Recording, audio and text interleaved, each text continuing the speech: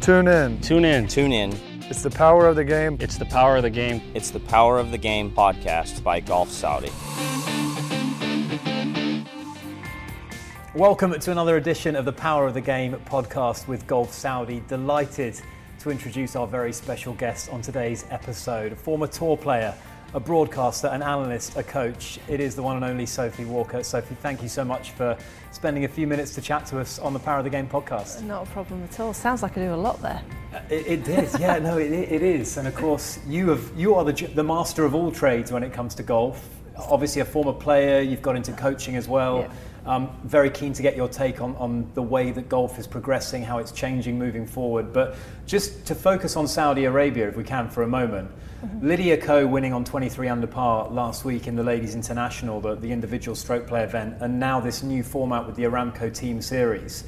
Given that there weren't even professional golf tournaments in this country 3 years ago, it's quite a thing really to be sat here having a chat at the Royal Greens Golf and Country Club in Jeddah. I think to say it was fast moving is an understatement. These events on our tour have re-galvanised the Ladies European Tour, and whenever we come to a country as a tour, we want to leave a legacy. We don't want to be a circus that comes in for a week, then leaves, thank you very much, packs up.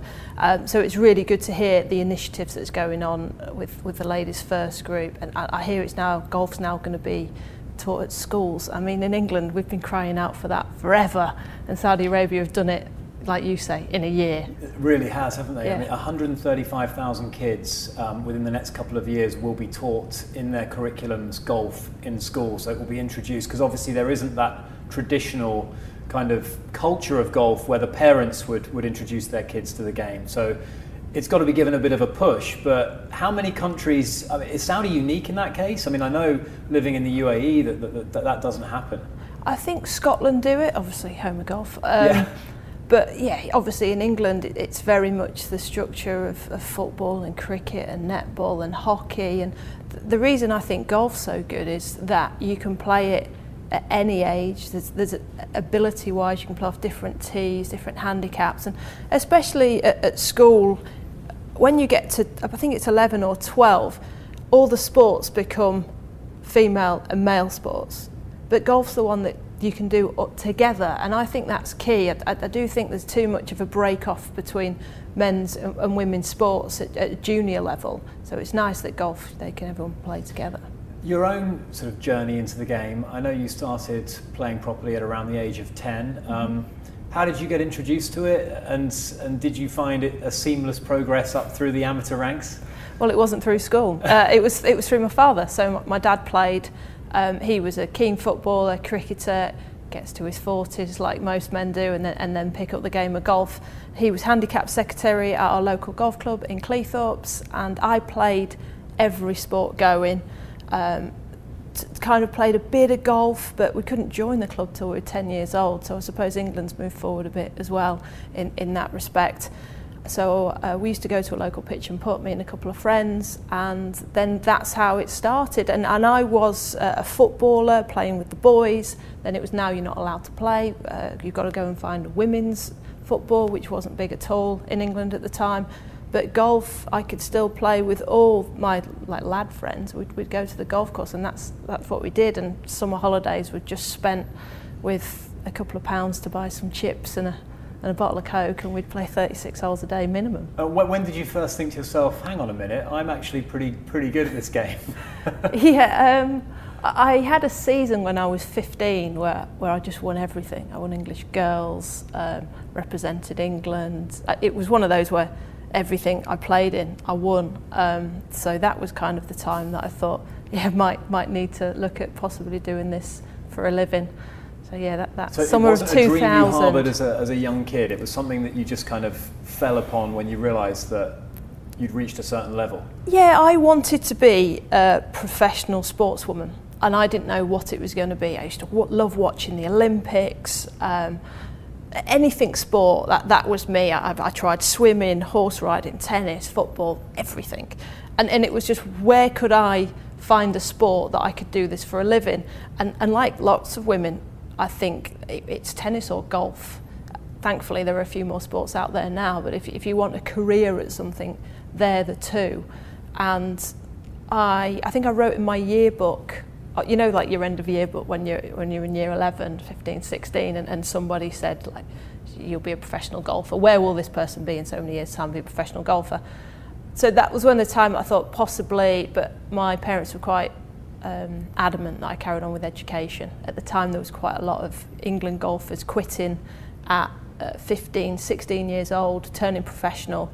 And on the men's side, the likes of Danny Willett and Rory McIlroy, I mean, they did all right by doing that. Yeah, no, they did. Obviously, but my parents were quite keen on me going to university. I suppose when you announce yourself in such an emphatic way, like, I mean, Rory winning the Desert Classic in 2009 at 19, I think he was, you know, there's not really any reason to go to do your college or your scholarship at that point, because you're already good enough, right? Yeah, and the women's game was still, it was hardly on television. You know, it's moved forward so much that we would get the ladies, that the Women's Open would be on BBC, and that was it. There was no LPGA golf, no LET golf. There wasn't really anybody or a tour that I thought, oh, I can go and do that. So I had to play elite amateur golf until I was old enough to then think, oh, well, I didn't know what the Ladies European Tour was when I was 15 years old. I honestly didn't. I knew what the Solheim Cup was, and I knew what the Women's Open was, and that was it. Wow. And that just goes to show the media coverage has grown exponentially. I mean, look at the Solheim Cup now. It's a monster event. I mean, it's comparable in a way to the Ryder Cup. I don't know the exact viewing figures, but the excitement that it generates, its ability to transcend the game of golf and excite fans of other sports or people that would not necessarily usually tune into a golf tournament. That's been quite a sort of slow and incremental progress, but you must be heartened by how much it's grown. Oh, I am. I mean, there's only been 17, I think, now Solheim Cups. 1990 was the first, so we're quite behind in that respect. But I think that the one at Glen Eagles and the most recent one has really captured the imagination of people. It's been great to have anybody come up to me, men or women, especially men, and go, I actually enjoyed the Solheim more than the Ryder Cup this year. Okay, we won. But you know, that feeling of, it's just golf, and it's really good golf. I think the last two Solheim Cups have just been incredible. And the fact that those two Solheim Cups have included moments of controversy, I think personally, I think it undeniably helps, because controversy obviously generates column inches, and that generates media interest and just generally more attention on the game. So the fact that there's a row over a gimme or whatever it may be, whatever scenario, a free drop or whatever, you need that kind of edge, don't you? That needle almost. Yes, you do. Now I work in the media, I see it from a totally different point of view. So when that happened with Madeline Sagstrom and Nelly Corder, I was just like, here we go. I mean, it was headline news on Sky Sports News. It was the first thing that came on. Our viewing figures went up, and I, from a player's point of view, I felt for the two of them, and I hope it didn't affect the rest of their Solheim, and I think it did. But from a media point of view, the eyes on the Solheim Cup, and then people stuck with it because of the quality of it. Yeah, you need something, don't you? You certainly do. Yeah, and of course the Solheim Cup is that sort of real driver of interest, certainly in women's golf. But the LPGA Tour, as you mentioned, what's happened with the Ladies European Tour, the injection of investment from this part of the world. I mean, Aramco has become such a crucial partner now to the Ladies European Tour. How do you sort of assess how it's grown? And obviously, you know, thinking back a few years, the Ladies European Tour was in sort of dangerous, dodgy territory, wasn't it? Oh, incredibly. I made a decision to retire at the beginning of 2018, and you know, some of my playing ability, I didn't think I'd done what I should have done, but also the lack of opportunity out there. It was, you know, you were playing 1 week and having 3 weeks off, and events were getting put on the schedule, taken off, and I was, as players, we were seriously worried what was going to happen with the LET. Thankfully, the LPGA came on board. I don't think we, as a tour, would have survived COVID times. I think we wouldn't have played. It would have been a little bit like the Asian Tour, where they'd have sat out for 18 months and then seen what happened. And the Aramco investment was, I mean, a lifesaver, in quite honesty. These events that have come in, have 40% of the prize funds, the quality of the tournaments as well, the infrastructure, the golf courses, then the players that are coming in. You know, we've had Lexi Thompson, Nelly Corder, Lydia Ko. Without the Aramco investment, they're not coming over. It's a fact. So that's really stepped it up. From a personal point of view, I kind of wish I was playing in a few of them because I really enjoyed team golf, and I think I'd have done half decent. Half tempted to tell Sky, listen. At these events. But yeah, it came at a time where we needed it, and then due to COVID, there was a lot more expense going on as well. And just an example, for the ladies' schedule, you would get events that might be put on the schedule and then disappear, or someone would say, we just don't have the finance due to COVID, you know, everything's gone up, that you've got to pay for tests, etc., etc. So with this year, the Aramco Team Series, we were supposed to go to Singapore, and the likelihood of that was less due to the restrictions over there. And I just thought it just wouldn't be on. Okay, we're only going to have 3 team series this year. Still, thank you very much. You've been great for our tour. But no, like they put one on in Soto Grande. It was like, no, we're still doing 4. We'll find a way.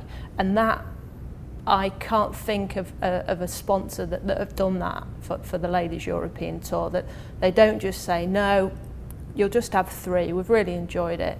No, we'll find you 4 and we'll make that one. I mean, Soto Grande was a huge success considering it was put together, I assume, in a couple of weeks. No, they're fabulous events and they're so innovative.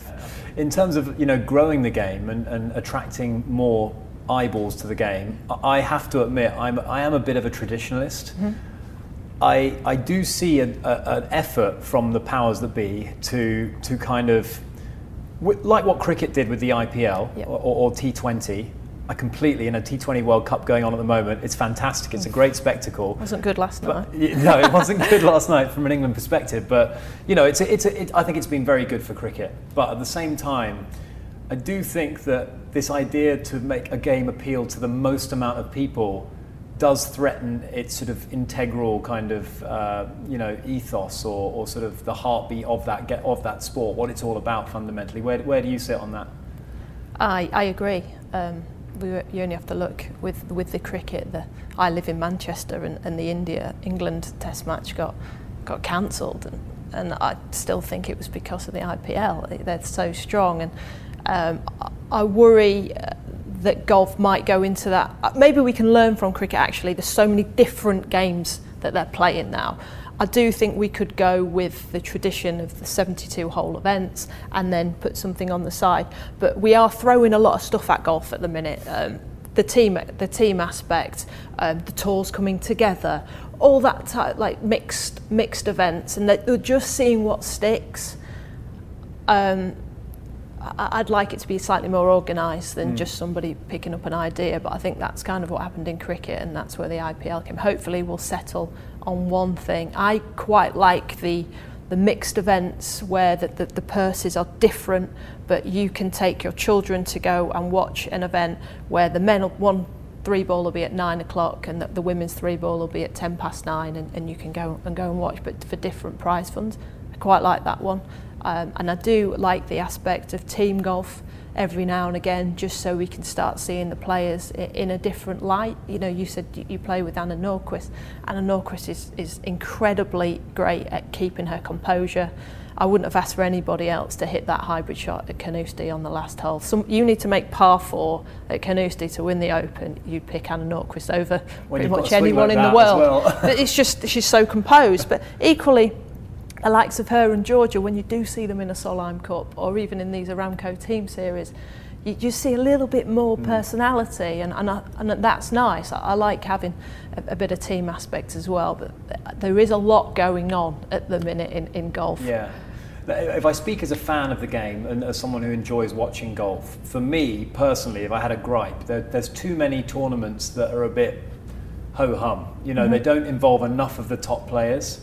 And I do feel that there are certain things that golf is missing out on fundamentally that it could be capitalising on. The Olympics not being a mixed event, for example. Absolutely. I don't know what your view is. I think that's going to change. You think that will change, do you? Yeah. That sounds like you have it on good information that's going to change. I think a lot of the governing bodies have I've not met one person that said no. So yeah, okay. I think that's something will change in Paris. That would be, to make it a team event, a mixed team event, would give it a completely different aspect, and it would make it unique as well. Rather than have an individual stroke play tournament, which we see week in, week out on the tours, there'd be an additional reason to watch the Olympics, and you would see that dynamic between the male and female players, and I think you would gain a greater appreciation of what the female players are capable of.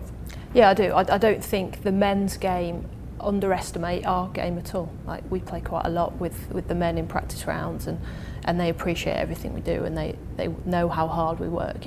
So we very much see each other as level. It's unfortunately it's other people that see us as totally different. Thankfully, sponsors are starting to not see that. But in terms of the men, I've never seen anything but support from them. Is there any scope to harmonise the schedules? I know at 2014 at Pinehurst, I enjoyed the fact that the Women's US Open was held the week after the men's. Obviously Michelle winning it was huge as well. But I know that's difficult from a scheduling point of view, and the tournaments have their place in the calendar, and that's tricky. But would you like to see more of that?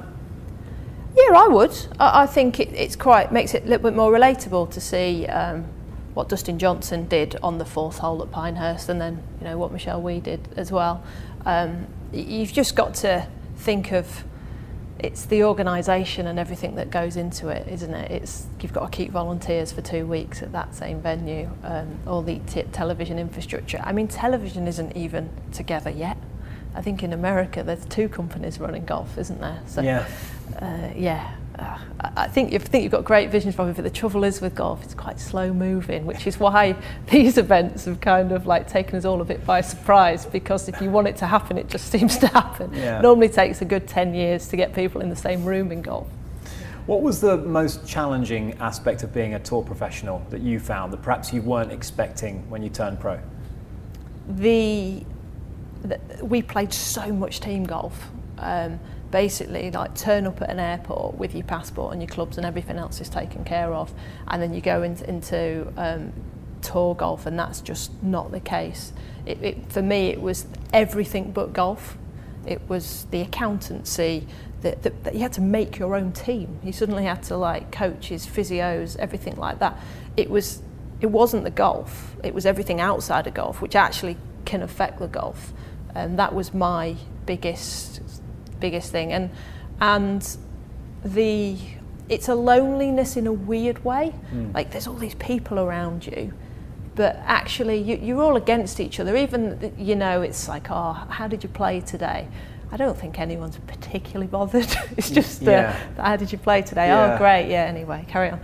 And as much, we can't help it. Golfers are very selfish people. Whenever I'm playing badly, I console myself that no one cares apart from me. Yeah, that's it. That's what I always say if I'm in a pro. I'm like, no offence, I couldn't care less. They're like, how have I swung it? What did I do there? I'm like, I wasn't watching. It isn't. You're so into yourself. If more people were just aware that was the case, people would be a lot more relaxed on the golf course. So I suppose when you're looking for genuine connection to other people, you're getting that insincerity perhaps, and that sort of everyone's in their own little zone.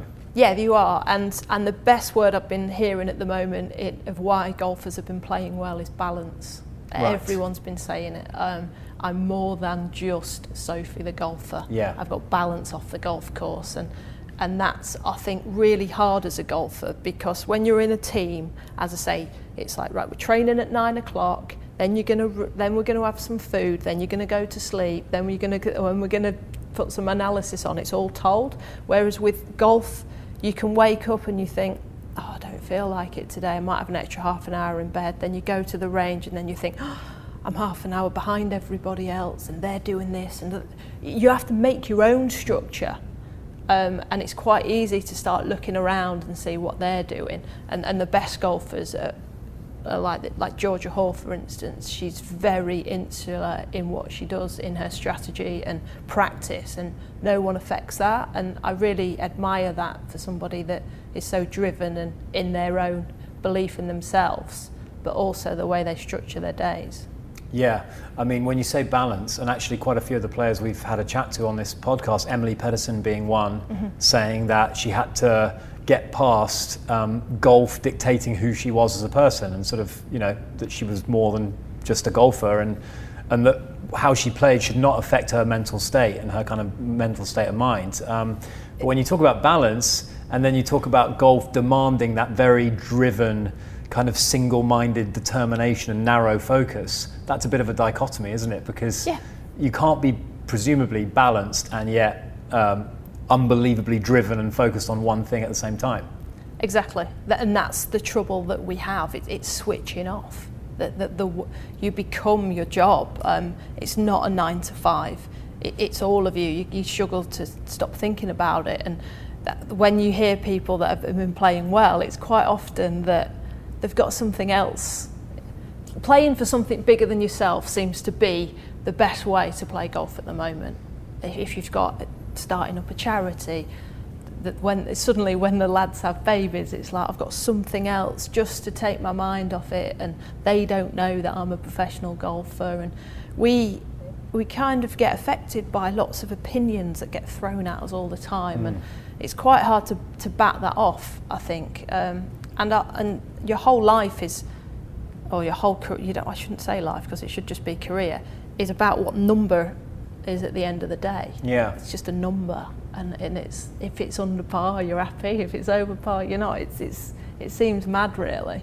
Yeah, I mean it goes for all top sports, I think, and anyone who's an elite athlete. We met Michael Phelps a few years back, and this guy is definitely not normal, because he was annoyed at having only 6 golds in one of the Olympics, and he wanted 8. This is, and Tiger Woods was exactly the same. The standards they set for themselves, and how, for want of a better word, narcissistic they're willing to be to achieve what they want to achieve. It doesn't work when you want to be a well-rounded person. And I think that's where a lot of the mental health issues stem from nowadays, because you've got that clash between wanting to have a normal life where you have, a normal balance to it, but also to play a sport professionally where the pressure is only getting ratcheted up year by year. Yeah, I always say we're so selfish golfers, and it actually took me to remove myself from playing to realise quite how selfish I was, and thankfully I've softened a bit, but you wonder if that softness would have helped or not helped in golf. You don't know. So I think it's key for people to have somebody to talk to, be it the golf psychologist or your mentor, just to get stuff off your chest and to ask them, am I being stupid when I'm thinking this, or just a sounding board, because as I said, it can be you get stuck in your own head sometimes. Social media, how much of that is that playing a role in why we've been seeing mental health as such a big topic for all sorts of sports? Yeah, I mean it's great in a way for sponsorship and marketing yourself, and I think the women golfers in general do a really great job of letting people into their lives, and I think that they've really gained from it, and thankfully there's not too much backlash for a lot of the women, but you can start seeing that, as much as amazing as Charlie Hull is at golf, because it's from an English perspective, how much do you know? How much can you Google about Charlie Hull? There's not loads, but if you follow her on Instagram, you get the feeling of what she's like as a person, and I think that's great. But also there's the flip side that I'm sure if Charlie puts something on social which isn't golf related, why aren't you practicing? And the things when people critique your swings, I think they're up there, aren't they? I think the golfers have realised that I shouldn't listen to what anyone's saying about critiquing my swing. But I would assume that there's still a little bit of when people say, I had a bet on you the other day and you lost and all this. I think there's some harsh stuff going on. Thankfully in golf it's not as bad as football and other sports. Yeah, you don't have the sort of vitriolic kind of tribalism that you have in football. No. But in terms of when you're a broadcaster, an analyst, you've been there as a player, you know what they're going through. Yeah. You have a personal relationship, I would imagine, with most of them. Mm-hmm. Do you have to watch what you say a little bit? You do, but also, for instance, if somebody does miss a short putt and it's a bad stroke, you can't you can't back away from it. You can't say, "Oh, misread." You have to stand by, because somebody's going to be watching at home, and they're gonna say, well, actually, that's the second one they've missed in 3 holes. You know, this could be an issue. Stuff like that. And I like to try and back it up with facts, which thankfully, statistic-wise, is going to get a lot better, thankfully, over the next few years. Has a player ever confronted you about something that's been said? Yeah, a player came up to me and said, you said this the other day. It was about going to the gym. Just to let you know, she'd added some yardage, Olivia Cowan it was, and someone had mentioned that she looks really good, doesn't she? And she was hitting the ball loads further. And someone said about like going to the gym, and I said, she's been hitting the gym, and she was like, I've not, which I thought was hilarious. I've not been going to the gym. Oh, okay, great. So it's not too bad. I'd like to think if I did say something wrong, someone had come up to me, because I don't say it on purpose. It might be something that, if you mention it's why it's so important for the players to keep up to date with their caddy list, who their coach is, who they represent, as in golf course wise, all that lot. Because if they don't keep that up to date on the website, that's all I've got. So you might be walking on a practice round and so will come up to you and say, just to let you know, I'm not working with him anymore. So can you not mention it? I'm going to work with so and so. So that's good. And thankfully, hopefully, COVID restrictions they are easing. But last year, I couldn't even get near a player to ask them questions. So there was a lot of WhatsApping and Instagramming to try and find out some information about them. What do you see as the future being, Sophie, in the next few years for the ladies' game? In terms of, do we need a sort of transcendent superstar a la Tiger Woods? I mean, there have been in the past, of course, but is the ladies' game missing that at the moment? And do you see it continuing to chart its incredible rise in popularity? I think the standard of the women's game since I retired a couple of years ago is just gone through the roof. I mean, we used to get like the one player that might have somebody going against them, so Lorena, Annika, Carrie Webb, but now, I mean, we made this joke last week that Lydia Ko's not even the best co in the women's game. Like, that's how amazing that there's a good 5 of them that are just going to really push up the game. I do wonder if it would help to have that one significant at the top, which really drives it. We've seen in tennis when Roger Federer, came along, and in football, the Ronaldos and the Messis. Maybe we do need somebody that just leads the way for longer than a year or so. I do think in the women's game there's a lot more fluctuation. Yeah, Nellie's capable, but so's Co. It just feels like every year there's someone else that comes along that just is incredible. It must be, I've never been in that position, but it seems like there's a strive to get to the top in the women's game, and once they get there, they're not quite sure what to do with it. And even like look at it in the men's game, other than Tiger, it was kind of like everyone goes, I'd love to be world number 1. And then it's like, I've done that. And they talk about it in football, don't you? Like defending the title, that's always the harder one. Yeah. And I think now, because of the standard of the women's game, you're going to get the likes of Nelly Corder saying, it's not just about being number 1 now, it's about being number 1 for so many weeks and that type of thing. Whereas before it gets a little bit like, I was world number 1 for a couple of weeks and you were. Well, coming back to Tiger not being normal, I mean, he didn't even celebrate one of his Opens because that's what he was supposed to do, was to win the Open Championship. And when you look at someone like Rory, who's won 4 majors but hasn't won in a while, you see someone who's got a much more balanced life, who has other interests outside golf. And the consequence of that is that he isn't as perhaps dominant as he potentially could be.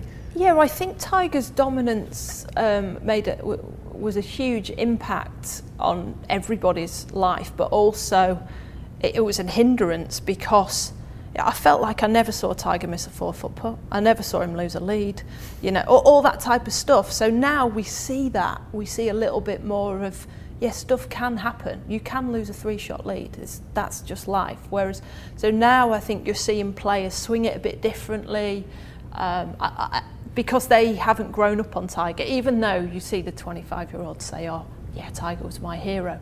Actually, they didn't sit there every Sunday night and think, well, here he is again winning. So maybe we're going to see a little bit more of a different type of golfer because of it. What would be your advice to Saudi Arabia with this great vision to grow the game, to introduce it to as many people as possible, obviously to keep it fun and accessible as well? You've been a player, you've been a coach as well. What would be your, pearl of wisdom, if you like, Sophie? Sustainability. Like, don't just do it for a year. Like, you've got to see a plan. It's not just going to... It might change quite significantly, obviously it has in the last couple of years, but you're going to really see the effects of long term. We've went to India for like 10 years and it was lovely to see, and I feel like we could get this start here where you see a few of them turning up at the golf course, a few of them in the clinics, then the next thing you know they might play in the Pro-Am, and then suddenly they're playing in the event, but it's 7 years time. You're getting that 12-year-old, 10-year-old, and then you're seeing them later. So think of it as more of a long-term goal. I'd like to see Saudi Arabian golfer in the Olympics. Like, really look long-term. But I think the fact that it's starting in schools is a huge benefit. Yeah, it needs to become normal. Golf needs to just be like, I play golf. Part of the fabric of the country and the culture. And as you say, the patience is required. It's not going to happen overnight, but it's a pretty amazing start really to... Oh yeah, I mean it's nice if you've got the funding and that you use it in the right way, and the strategies that are put in place that I've seen so far look to be going in the right direction. And the Aramco Team Series, obviously that has now become an integral part of the Ladies European Tour schedule. Yeah. You'd be, I'm sure, keen to see that continue to grow and develop? Yeah, I would. It's just the standard, as I said, the standard of golf courses are the best that they play on the Ladies Tour, that the fields are the same. And I think we're starting to see the players really understand the team format now, and you're going to see just better and better golf. Fantastic. Well, listen, Sophie, thank you so much for joining us on the Power of the Game podcast. It's great to have you with us. Thank you. Sophie Walker there, great insight into the women's game. The Power of the Game podcast will be back with new episodes very soon. You can check out social media. You can follow us on the Golf Saudi website as well. More episodes coming your way soon.